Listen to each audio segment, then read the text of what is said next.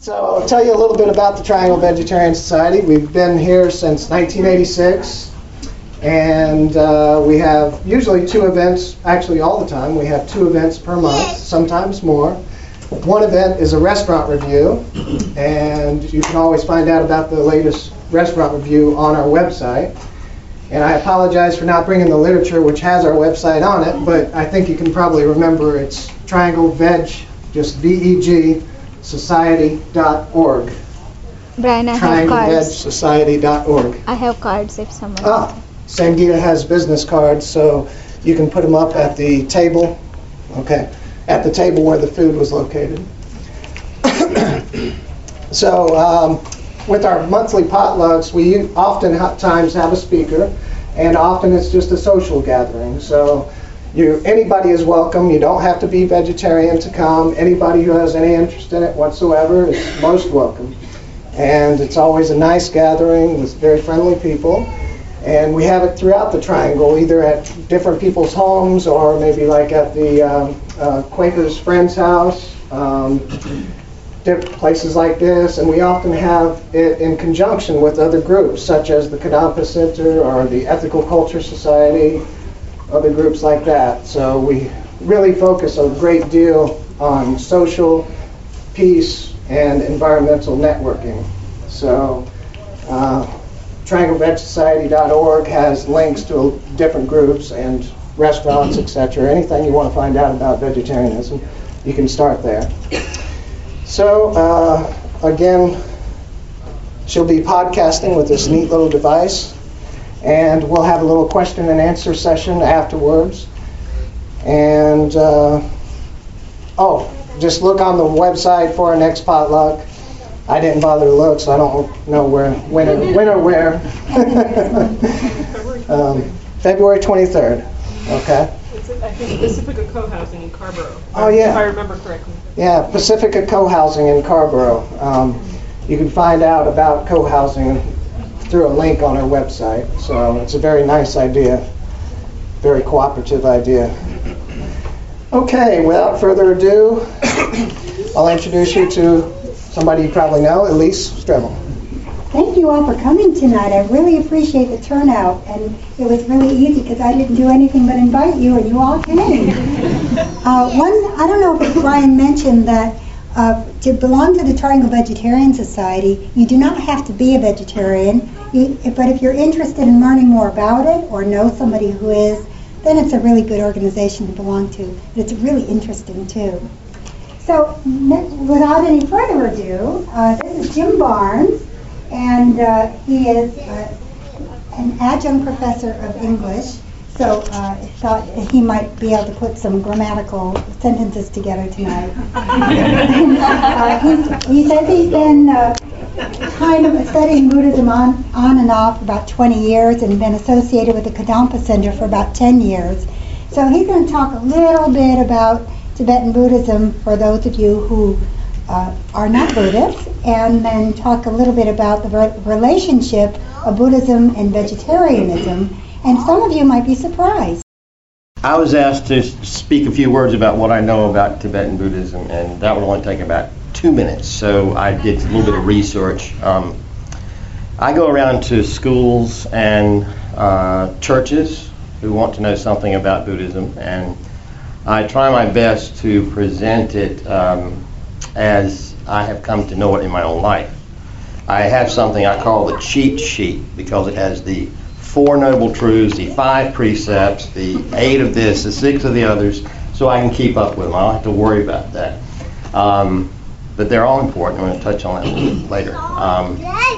The main thing I also do whenever I come to a group or talk to anybody is my one wish is that I do not misrepresent the Dharma, which is the rules, the law, the way of the truth. And so that is what I hope I do not do tonight. Anything else is okay. But, and I think I have an authority in the audience. I hope will call me on that. There's still some ripe fruit back there, so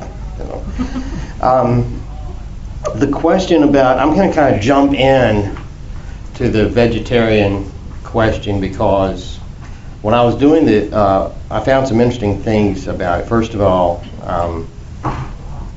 let me ask, how many of you are familiar with Buddhism at all? I need to know that first of all. Okay.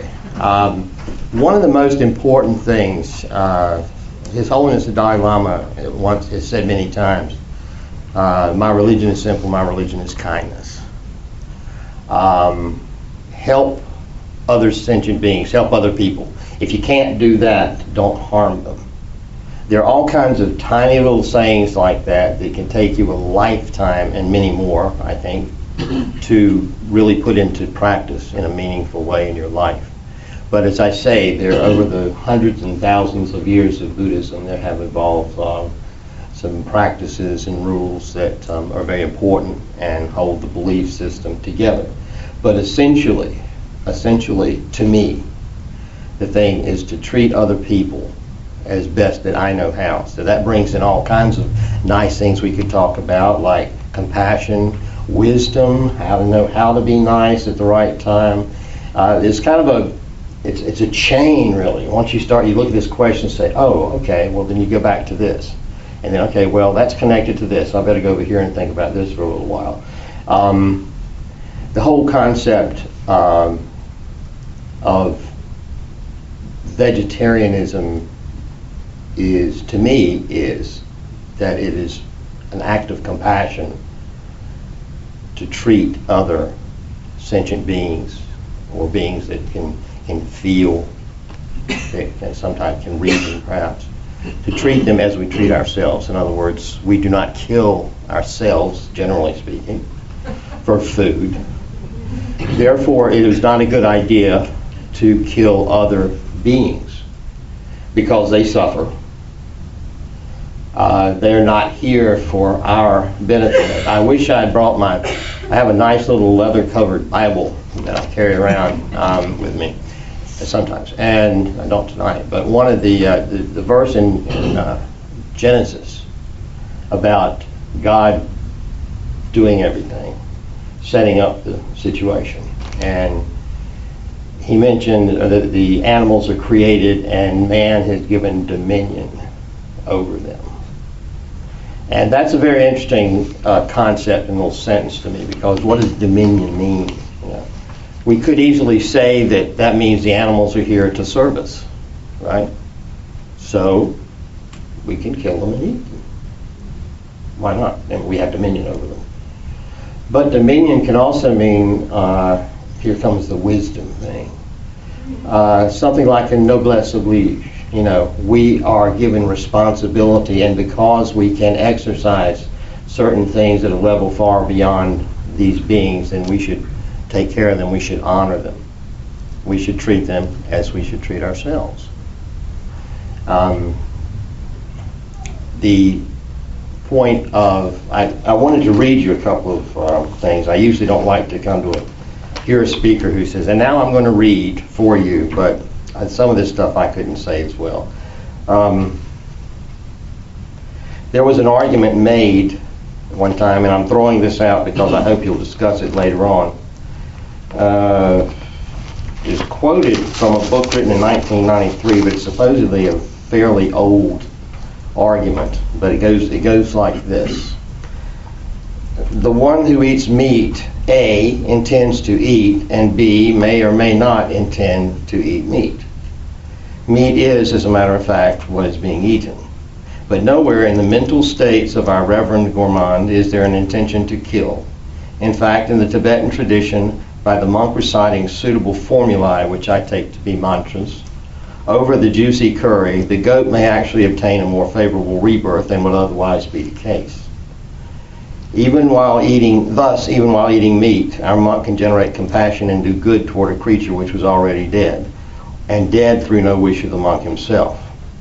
Now, I bring this quotation out because it mentions a couple of things that I think are important to me, why I'm a vegetarian. First of all, the mention of a rebirth. Now, there are two concepts in Buddhism that are important here, and this is not exhaustive, but one of them is called the continuity of consciousness. And that is that the consciousness that we possess at an extremely superfine, refined level is beginninglessness. It has no ending, it has no beginning. Therefore, it passes on from lifetime to lifetime. Now, if we consider this to be an infinite event, because if it has no beginning and has no end, by definition it is, then we have at some time or another been each other's moms, dads, bosses, whatever, the whole thing. If you work, I guess you can't work it out on paper, but it's infinite. So you make of it what you will. But the interesting thing is also that we were also other sentient beings. I'm not sure about this, but I imagine most of us worked our way to where we are now as humans, because this precious human rebirth is an extremely wonderful state to be in, given the choices. And so we all must have done something very nice in order to get here, in order to be here. So if I'm looking at this life as being just one of an innumerable chain of lives, then I'm going to be more careful the way I act toward other people and toward other sentient beings, because my actions, which we call karma, by my actions I determine my future status, how my consciousness will, how my consciousness will come out in future. The way I'm living now is a reflection of the way I have lived previously. And also, not me, it's everybody. I mean, if you believe as I do. And as one monk said, if you want to see what your past lives were, look at your life now. If you want to see what your future lives will be, look at your thoughts now. And I think that's really, to me, that's a wonderful thing to contemplate. But a lot of people have a hard time accepting that sense of beginninglessness, because Buddhism is a tradition without a creator God. There was no thing or no body to start something, to bring something into being. It was already into being and has always been that way, according to what the Buddha taught. So if you have a creator God, then in a sense you have an ultimate authority, someone or something who will tell you what to do, will tell you what is good, what is bad, what is sinful, what is not. Well, if you don't have that situation, then it becomes the responsibility of you, the individual, to determine, based on your beliefs and the teachings you choose to follow. In my case, those of the Buddha. It's determined, you are the determinant of your actions. I'm responsible for everything that I do. Everything. All my thoughts, words, and actions. Excuse me. Are you done? Okay.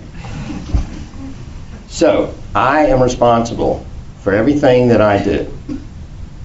I also think that this is not the only trip I'm going to make. Okay? We call it the wheel of samsara is the part in the Buddha said that we're in the suffering realm now. The samsaric realm is the wheel, constant, because we make so many mistakes. We're being reborn again, we keep trying again and again. But if I only think there's one trip on the wheel for me,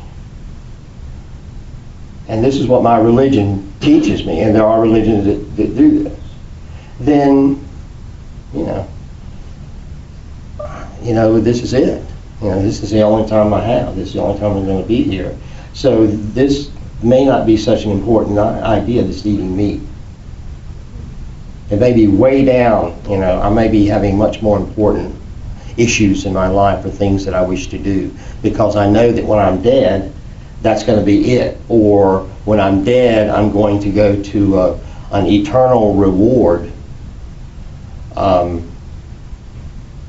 Details, to be released later.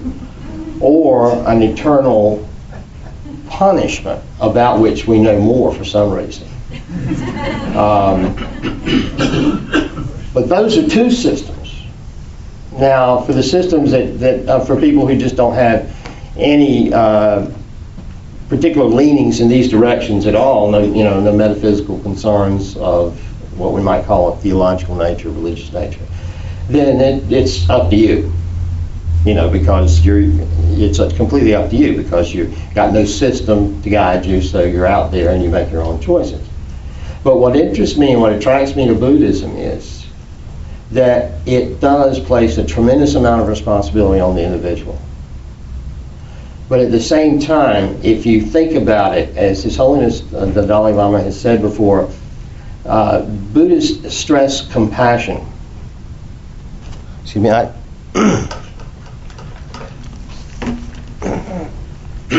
if I don't hydrate every 5 or 10 minutes, you won't be able to hear me. I know what you're saying. Take it away from him.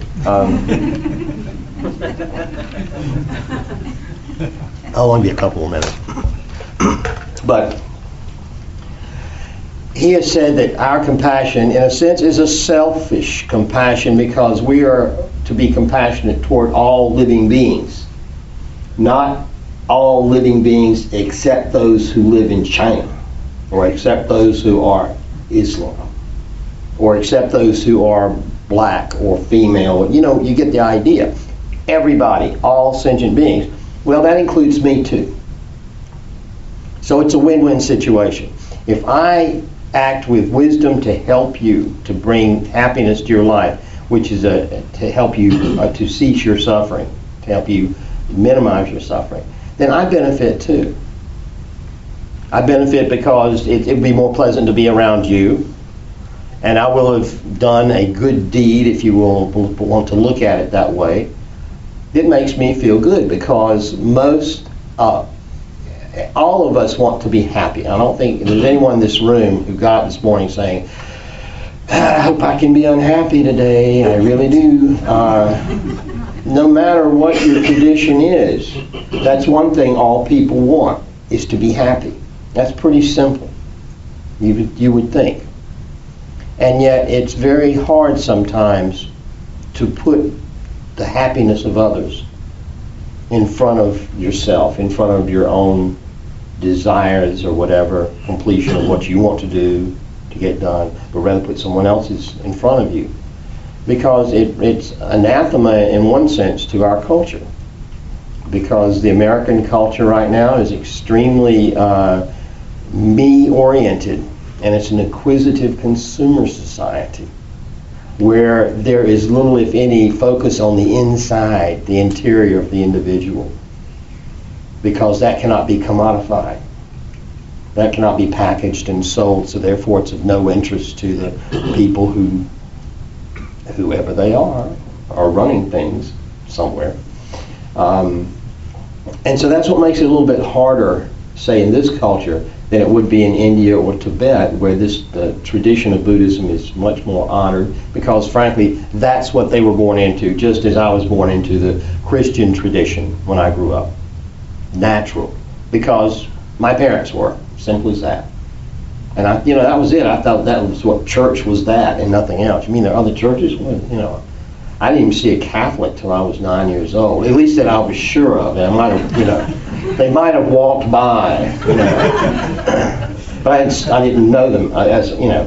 So that's how it goes. You're born where you're born, and that's your situation.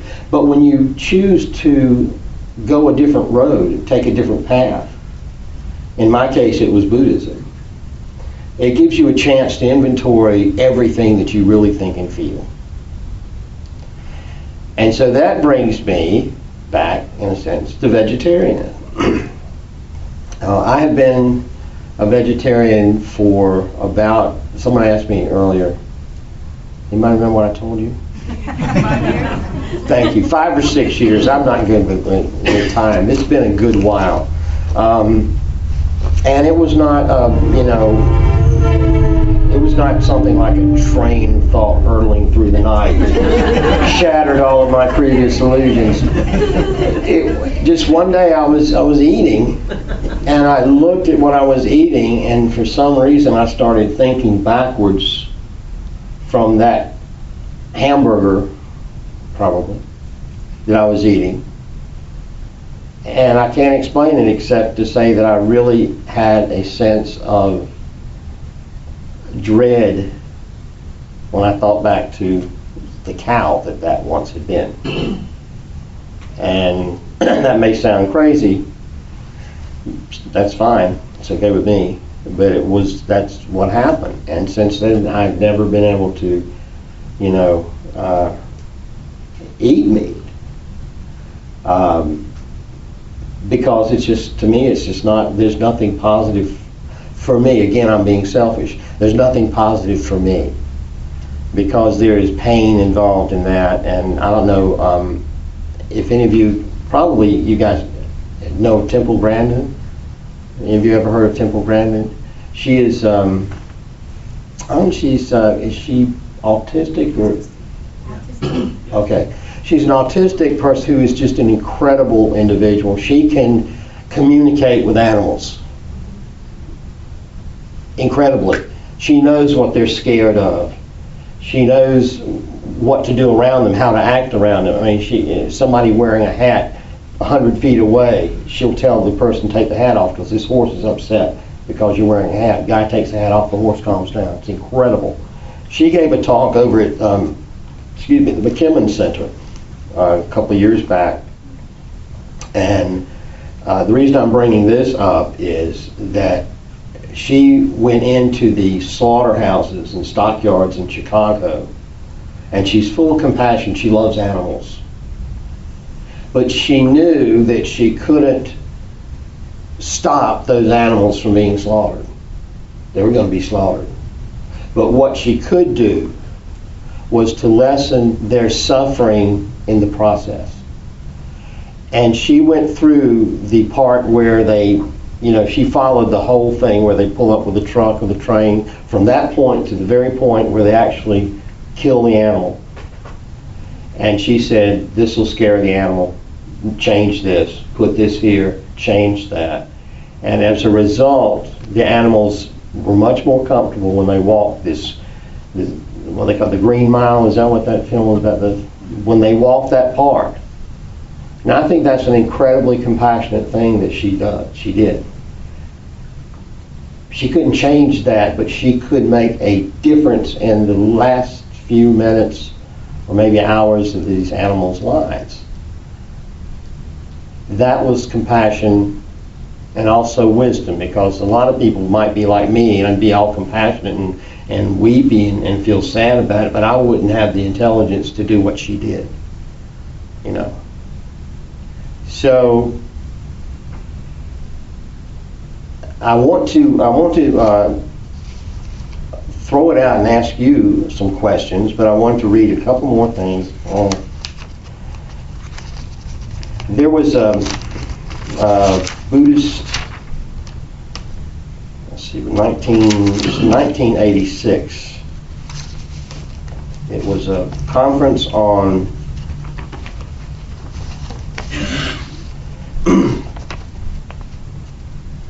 a statement on nature, Buddhism and nature. And it was done by the Venerable Lungren Namgyal Rinpoche, abbot of Kyoto Tantric University. And in the Buddhist Declaration of Nature, he was quoting Lord Buddha as saying, because the cause was there, the consequences followed. Because the cause is there, effects will follow. He concludes that these few words show that happiness and suffering do not simply come about by chance. A human undertaking motivated by a healthy, positive attitude constitutes one of the most important causes of happiness. It is, in the final analysis, rooted in genuine unselfish compassion and loving kindness, seeking to bring about light and happiness for all sentient beings.